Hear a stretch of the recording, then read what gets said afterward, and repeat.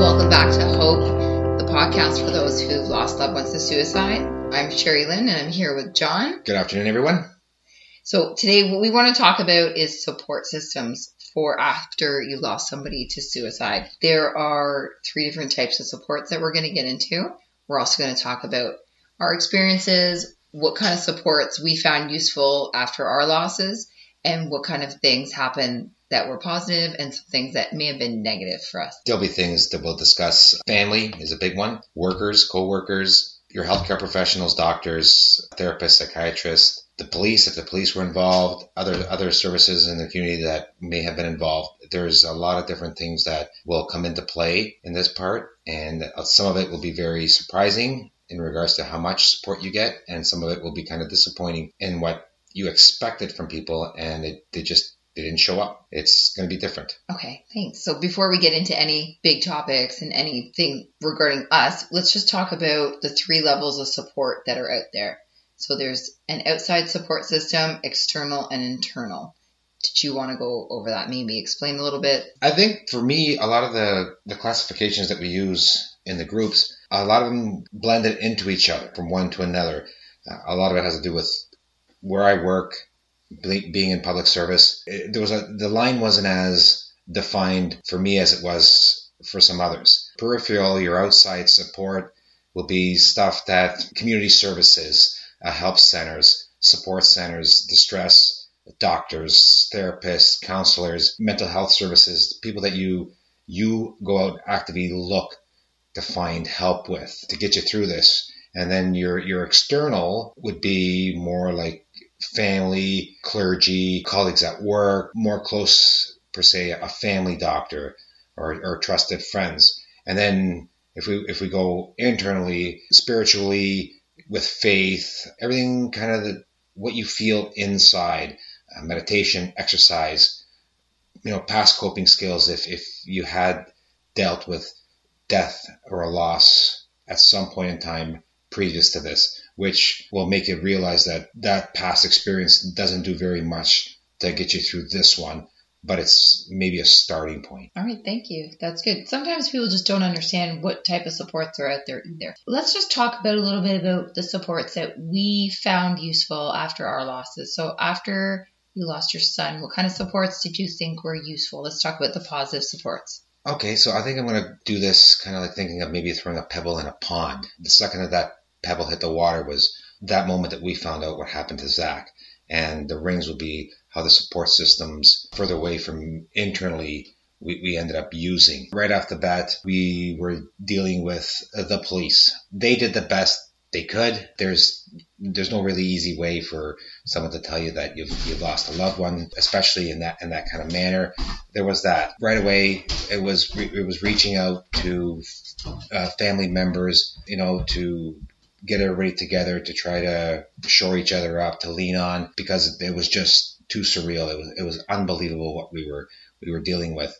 And as the day progressed, as the rings continued to go further and further out, there was things that had to be done. Clergy, funeral homes, relatives that were out of town. It's just the real support right out of the get-go was from family. That's probably the biggest one that everybody's going to run into right at the beginning.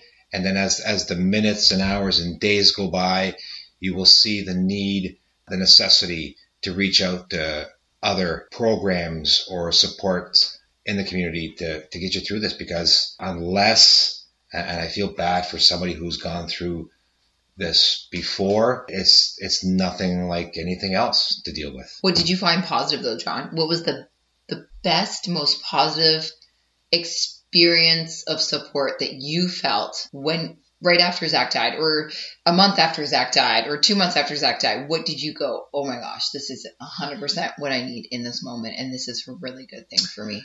Other than the initial support from family members, my mom, my dad, Zach's brothers, there was really the biggest support that I got was probably from the most outside of them all, and that was getting help from Distress Center in Durham. Right out of the gate, I realized that this was bigger than anything I'd ever dealt with, that anything that my family had ever dealt with, that not dealing with it properly was going to be catastrophic, to say the least. So once the initial shock of phoning people right away, family support there, I would have to say it was the outside that made it, kind of helped along with the wound the easiest. It was during distress. I have to, kudos to the funeral home. They were fantastic. That's their job. But for me, I felt they went well beyond their necessity to provide a service in regards to this. So it kind of, like I said, it was different for me because it was the initial shock of it, and then the outrings from outside working in. Okay, so what did the distress center do for you that was so, I guess, positive in your road to grief and recovery and loss? We'll use positive kind of really loosely. That there's really very little positive beginning. I didn't know what I was going to expect when I showed up to group that night. It was just happened to be their monthly drop-in for a non-structured group, and I stood at the door looking in, and there was probably a half a dozen, 10 people in there, and I walked in, and everybody kind of had the same look of disbelief and loss that my wife had, that Zach's mom did. And without anybody uttering a word, it was probably the first time since the incident that I felt safe and that I felt kind of accepted, that I wasn't like, oh, don't say anything because they just lost their kid kind of thing. Everybody kind of knew what was going on without anybody uttering a single word. That's good. It's not good to be there, but it's good to be around people who you have a similar story to, I guess. Yeah. But when I lost my dad, I was 19. I didn't even know who to talk to. People didn't know how to talk to me. I felt like, whose dad kills himself when you're 19? Like, I just didn't have anybody to relate to. And nobody knew how to relate to me because being 19, I didn't have any friends or anybody who's lost a dad or a parent to any kind of illness, let alone someone who made that decision because they were so ill to take their own life. I didn't know where to turn. I didn't know where to go. And I kind of just plugged away with immediate friends and family. And I kind of had to take certain people in moments that they were there to be helpful. And when they weren't being helpful, I had to learn really quickly how to put up boundaries and how to say no to people who I weren't finding helpful in that moment.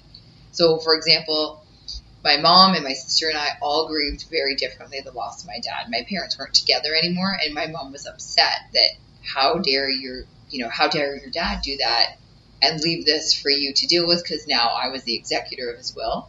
And she wasn't very helpful and positive, but now looking back 17 years later, now I'm a mom, now I understand a bit more of what she was going through. But it wasn't helpful in the moment when I was angry and upset, and I just needed somebody to comfort me and say something that was helpful. She just wasn't the right person in that moment for me. So even finding the people who are maybe a little bit more external to your family, who don't have their own, not agenda, but their own loss that they're dealing with, is sometimes even better, because everyone's grieving so differently that sometimes your grief kind of clashes, if that makes any sense. My sister didn't want to talk about it. All I wanted to do was talk about it. And my mom was angry at my dad, and I was dealing with very different kind of anger. Like, how do you leave me? And then I didn't want to hear anybody else being angry at him. I just kind of wanted my own anger. That makes sense. I agree with that. That's a good way of putting it. There was a lot of clashing of grief. There was, especially when you had all those family members together, they've all lost. And we all lost the same individual. We all lost Zach, but Zach was specific. His relationship was specific to each individual in that family and very different, which would have somebody grieve very differently. And everybody needed support to some degree. that day because of the loss. So it's difficult to share or to prioritize who gets more attention than the other person. For me, it was obviously my concern was my wife, my daughter. The Zach's brothers were older. So I anticipated them to be more manly at the moment. What I found intriguing, and I would never ever have thought this, people that I knew, acquaintances, nothing really, no big deep conversations or past history or anything like that. I found some of those people came out of the woodwork and they supported and helped in ways that I could never have imagined or ever be able to thank them enough. And it was mind blowing. You know what I find interesting about those outside kind of acquaintance people is that it's like they're able to empathize enough to put themselves in your shoes and say, what would I do? What would I want? And those kind of are like these really quiet heroes sitting on the edges, but they're coming in and doing things that you need help with, or they're helping bring you food, or they're saying, hey, let's go for coffee. Do you need to talk? And they're those really great quiet listeners that are willing to take the time, and because they have so much empathy for what you're going through in that moment, they end up being these really amazing support systems that are little surprise support systems. And I think it had to do with they shared in the sadness with us of the event, but they didn't share in the grief. Oh, that's a good way to put it. By not having to share in the grief, they were able to say, okay, this is what I think they need. And a lot of them did a really good job of coming up with what they think I needed or we needed. There was never a shortage of somebody stopping by with something to eat. Do you need this? Do you need that? Do you need something picked up? Does anybody need a ride anywhere? Always, checking in. It was fantastic. And then there were certain people that you expected, around the, waiting. You were always waiting for them to come around the corner where you can say, oh, thank God you're here. And they didn't. And I don't know if that had to do with they were grieving. They had taken on some grief because obviously those people would have been a lot closer to you and would have known, your particulars of your family more. They were dealing with their own thing and they didn't want to impose or step on your grief. I don't know. It was really strange in that manner. I think some people are scared because they've never been through that kind of catastrophic loss in their life. So they really just think if they need me, they're going to call. That's what's going to happen. Because if I impose, I'm going to say something I shouldn't say. I don't want to butt in where I don't belong. There's 100 different reasons, I think, why people don't show up. But at the end of the day, for me, it just made me more pissed off. Because I was like, why aren't you here for me? I'm going through the worst thing of my life right now, but you're not showing up. That person probably has already made a decision in their head why they're not showing up. But it's hard when you're in the moment and you're angry and you're upset or you're grieving and you're super sad. You can't put yourself in somebody else's shoes in that moment. You just wish that they could automatically read your brain, think about what you need, and come over. There was no thinking about what you were so absorbed in this moment. Oh, absolutely. This fog, you see your wife, Zach's mom is just, you've never seen her like this ever. Completely destroyed, a shell of a person within minutes, the devastating news, and to understand and to anticipate. You don't ever know if you're ever going to be the husband, how we're going to recover from this, at what degree you're going to recover. I was not oblivious to the concept that our lives had changed forever from that moment on. The book of our previous lives, goals, dreams had closed, and we were thrown a brand new book with a blank page on it and a pencil to start writing anew. And it was frightening. And I would like to say probably just being the head of your family, that would be very frightening. It was different. It was I had a very short, my real grieving for Zach was very short lived. And I went to the hospital that morning. I identified him. I had my half an hour, 40 minutes. My daughter-in-law accompanied me, but, I was in the room with him, and it wasn't a funeral setting. He wasn't all done up and hair done and clothes and all. It was just the way he was when they finished trying to revive him, and its rawness of it all. And I just kept on looking at him, and I couldn't believe what I was seeing. I remember saying to him so many times, just wake up, because he looked like he was sleeping. I said, just wake up. And that was like I said, that was like 45 minutes, and then I had to get home to my family. And that's probably the most raw grieving I had for him, because then I went home and I had to take care of my family. And you had to be their support system. The grieving shoes came off, and the new boots on the ground. I got to take care of my family. What has to be done? Okay, so I'm going to backtrack for a second, because you and I have talked for hours and hours and hours about our stories, and I want to just thank you for sharing that you went to the hospital and that you opened up about going to see Zach at the hospital. And I think that's really brave of you, for one. I was offered to go, and I was like, absolutely not. Am I going to go to the hospital and have that? So for me, but I was... Everybody has their own journey. Yeah. And for me, I was like, there's no friggin' way that I'm going to do that. Here I am 19. That's not... Mm-hmm. I didn't know what that would do to my emotions, and I was just trying to breathe, and I was trying to keep it together, and I was trying to be tough and strong and plan a funeral, and I'm impressed, and I appreciate that you shared that. And then you had to automatically go, I have 45 minutes of grieving, to, okay, now I'm everybody else's support system, which is 100% what I've seen and known of you, is that you are everybody else's support system. You just go. I'm not going to say thank you for saying that. I don't think I did any. I just think I did what I was supposed to do. It's part of what makes me who I am. The job that I do. There was no. Did it just make sense for you to do that? It just made sense. There wasn't anybody I'm going to look over my shoulder for to come and take over. It was go time, and I had to do the best I could for my family, because it was, like I said, it was the most. I had to reach out. I had to reach out right away to get help, because this was something that I had never anticipated.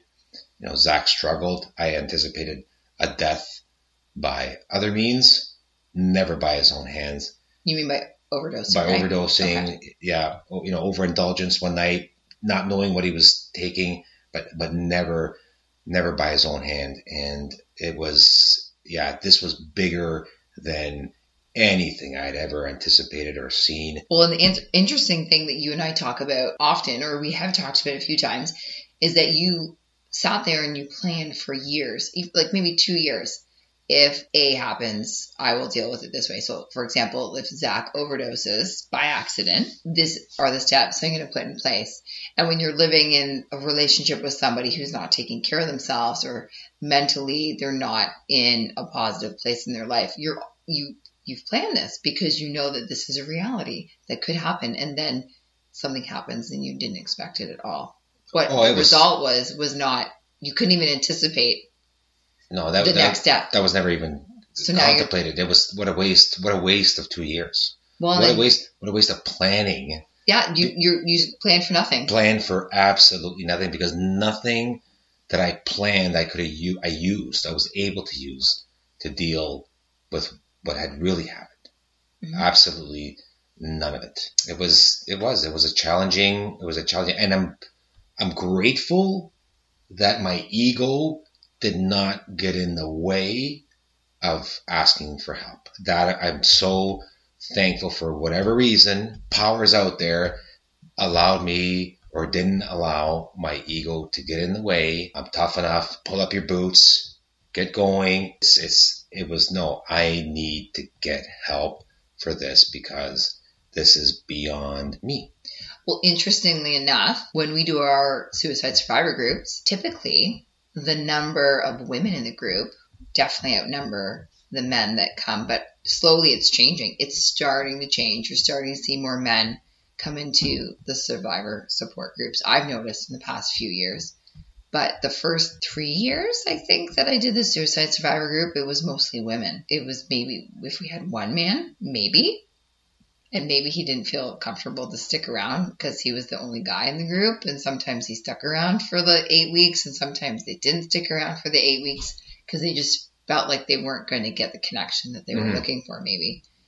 Maybe like you, like, what does a head of family need to do to survive this loss? Yeah. We're looking for supports in that sense. Exactly. And you don't know what other things get attached to that. You know, is there religion? Is there faith that the stigma with certain beliefs? There is, again, there's ego has to play a large part. There has to be a big part of that. But stigma. So there's, number one, there's stigma on the person who's living with mental illness. Okay. Whether, like, yeah, it's getting better, but it's still there.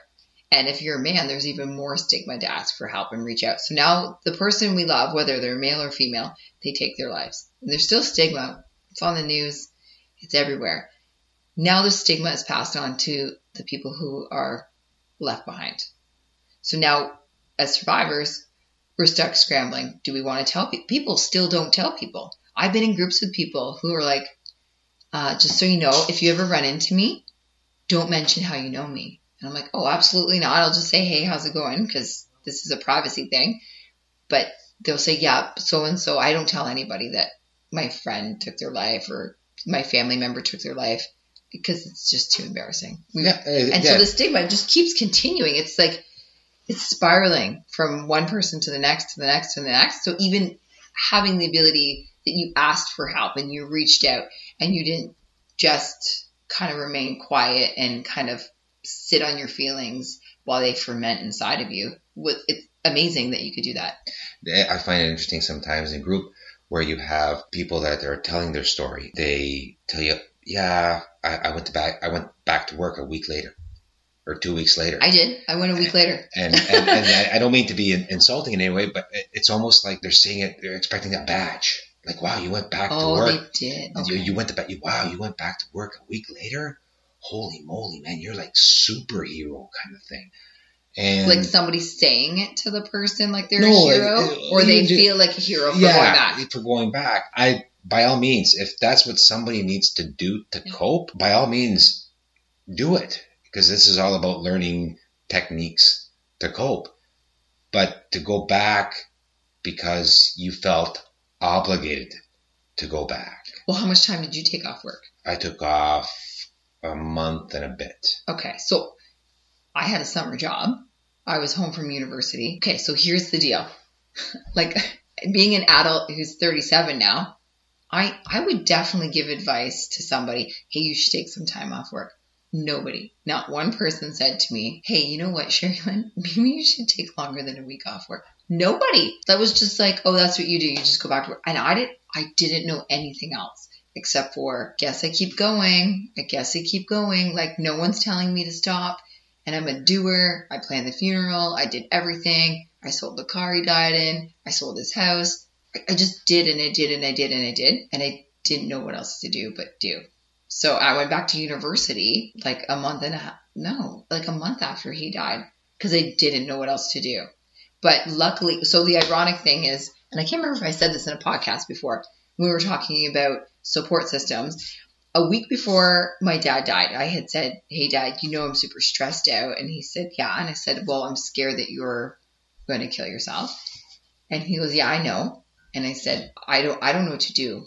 Like, I'm nervous. I'm scared to come to your house. I'm scared to find you. And he's like, okay, you know what? I'm going to get you a counseling appointment. So he booked me a counselor and it was booked for 1 week after he died. And I mean, I know that I don't know for sure, but I think the day he took his life, it wasn't like June 26th. This is the day I'm going to take my life. It wasn't like that. This was the next crappy day in succession of, I already have a plan. Yeah. So this is my next crappy day. And okay, it's going to be today. But he knew and he cared and he loved me. And we had a really close relationship that he put this counseling session in place because he knew how overwhelmed I was. buy this information, which was, I met this incredible counselor who counseled me off and on for 10 years whenever I needed like little check-ins or whatever else comes up in life that you need. It was somebody that I trusted, and I built this really unique relationship with her because I needed a grown-up to help guide me, and she was that person for me and kind of taught me what normal families may look like or what normal behavior was. Like, you really shouldn't know your dad's going to take his life, and that's not a typical thing for somebody to grow up dealing with. So I needed some like retraining. Yeah, and that's a big thing with the really good support groups, whatever they are, inside, outside, internal. One of the things that was really, really important in surviving this and starting the recovery from this was to feel safe, to feel listened to understand that the feelings that you were going through and the questions and these hamsters that are going on this wheel nonstop, 24 hours a day, that is normal for people that are experiencing this kind of grief because of this traumatic experience. And that was a big help to think I'm not losing my mind. It was. Somebody suggested when I was at university, they said there is a suicide survivor support group, and it was at a funeral home in Waterloo. And they said, we really think you should go. I know it's been a year since your dad died. And I thought, well, maybe I don't need this. But I went anyways, because I gave myself that year in my head that you should be okay. But I totally wasn't. And I went, and there was another young man. He was my age, and he lost his dad. The relationship was very different than mine. He had a good relationship with his dad, but we just had different relationships, and that's okay. But it was amazing to meet somebody my age, somebody who lost their parent. The commonality. Yeah, and to not feel alone. It was probably the first time in a year that I didn't feel alone. With a complete stranger. And then there was, I remember there was this amazing husband and wife. They lost their son, and they ended up taking us out. The young man and I, we went out for dinner with them, and it was like they were kind of wanting to help guide and not parent us, but guide us, knowing that we were young and they lost their son who was almost our age. So we built this really cute and unique relationship through grief and through loss. And we were our own like support systems that continued on for a few years down the road too. So you're learning not to feel alone, that your feelings of anger, your feelings of stress, your feelings of guilt, those are all normal things. And when you hear 10 other people or 6 other people say they're feeling what you're feeling, it's kind of like an aha moment where you don't feel alone. Exactly. Yes, it takes away from the isolation, from the loneliness of it all. It's one of in the groups doing the peer support for this. It's probably, and I don't have the exact statistics in front of me, but out of all the supports that's out there, therapy, psychiatric, anything, peer support for suicide survivors is the most beneficial out of all the support groups because there's this commonality. We've all been initiated into this club. There's no way of getting thrown out. We're going to be part of this club forever. And it sucks. I wish I never knew about this club. I wish I would have been quite happy still being ignorant about suicide. But now that I'm in this, I've learned a lot, and I have to get back because it's that important. I see how positive a good group environment can be, and how positive talking it out can be amongst other survivors, especially ones that are fresh, some that are 2, 3, 4 years down their journey of coping and surviving. And then you see these advocates, these angels, like Sherry Lynn, 17 years, Christine, another 17 years, some longer than that. They just bring so much hope into the group because they made it 17 years. That's what drives us, the hope that tomorrow, that the next hour, the next day will be a little better. And it's hard to tell people at the beginning, but it's hard. It will. Every ounce of your entire body hurts. Your stomach hurts. Your skin hurts. Yeah. Like everything just aches of loneliness and grief, and just getting up in the morning and functioning is hard enough. Everything becomes an effort at the beginning. It does. Everything. Dragging a comb through your hair is an effort. I remember, I can't remember if I said this before, but I remember every morning I'd wake up and the first thing I would think about is my dad, and my loss. And I remember one day I woke up and it was probably a year and a half later and it was noon. And at noon, I thought about my dad. I'm like, oh my goodness, it's noon. I haven't thought about him yet. And then my first immediate response was guilt. I feel guilty. It took me till noon to think about my dad. And now I'm like, okay, well, hold on. Maybe that's a good thing. Maybe that means it doesn't hurt as much as it did a year and a half ago when this happened. And 17, well, it's going to be 18 years soon. I still think about my dad every single day. He's very much a part of who I am and part of my day and a part of my mental health advocacy, and why I am who I am is because he died. And I try to take something positive from his loss because there's so much negative when you're in that grief. But I think about him every day, but it just doesn't hurt the same as it did 17 and a half years ago. So the whole point is that tomorrow or the next day or maybe 6 months from now, it's not going to be as hard as it is today. So it does get better. It doesn't happen instantly, but a little bit by a little bit by a little bit, and with really good support systems. So making sure if you can get to a therapist, talking to somebody about your loss, giving you strategies how to survive your day or what kind of things that you need specifically to work on, making sure you're finding friends that you trust. Sometimes you have a really good friend that's a really good friend before your loss, and then after your loss, like John said, like people aren't showing up. They're not stepping up the way you think that they should step up. Because everything's changed. Well, it does. However, Everything. I remember being young when my dad died. I'm standing at my dad's casket during the wake and I'm staring at him, and 2 feet away from me, 2 of my friends were talking about how their boyfriends, they're going to dump their boyfriends or whatever. And I'm like, are you kidding me? Like, literally my dad is probably 5 feet away from you, and this is the conversation you're having? Can you not walk to the back of the funeral home to have this conversation? And I was livid, and I did not want to talk to these people. And I didn't talk to them for 5 years. They're now my friends again. And, you know, when time passes and things change and perspective changes too. So sometimes friends just have moments that you need a break from them because they don't know what you're going through and they don't know how to be there for you. But it doesn't mean that further down the road, dynamics don't change or your thought process doesn't change either. So sometimes the friends that are the outsider friends that you kind of know, like John said, become really close friends because of what you're going through as well. And you kind of pick up different relationships with people. And those people that you did not expect to really stand up and help you out, because you don't really know their story, we don't know what they've experienced. Mm-hmm. Maybe they have some type of history or experience in this that we don't know about. And they actually do know what we might need because of what has happened maybe in their family. And I guess one of the big things about this whole support thing, you look at the things closest to us and the rings in the pond when you throw the pebble in. A lot of these things, it's almost like a recipe, and we're going to bake a cake.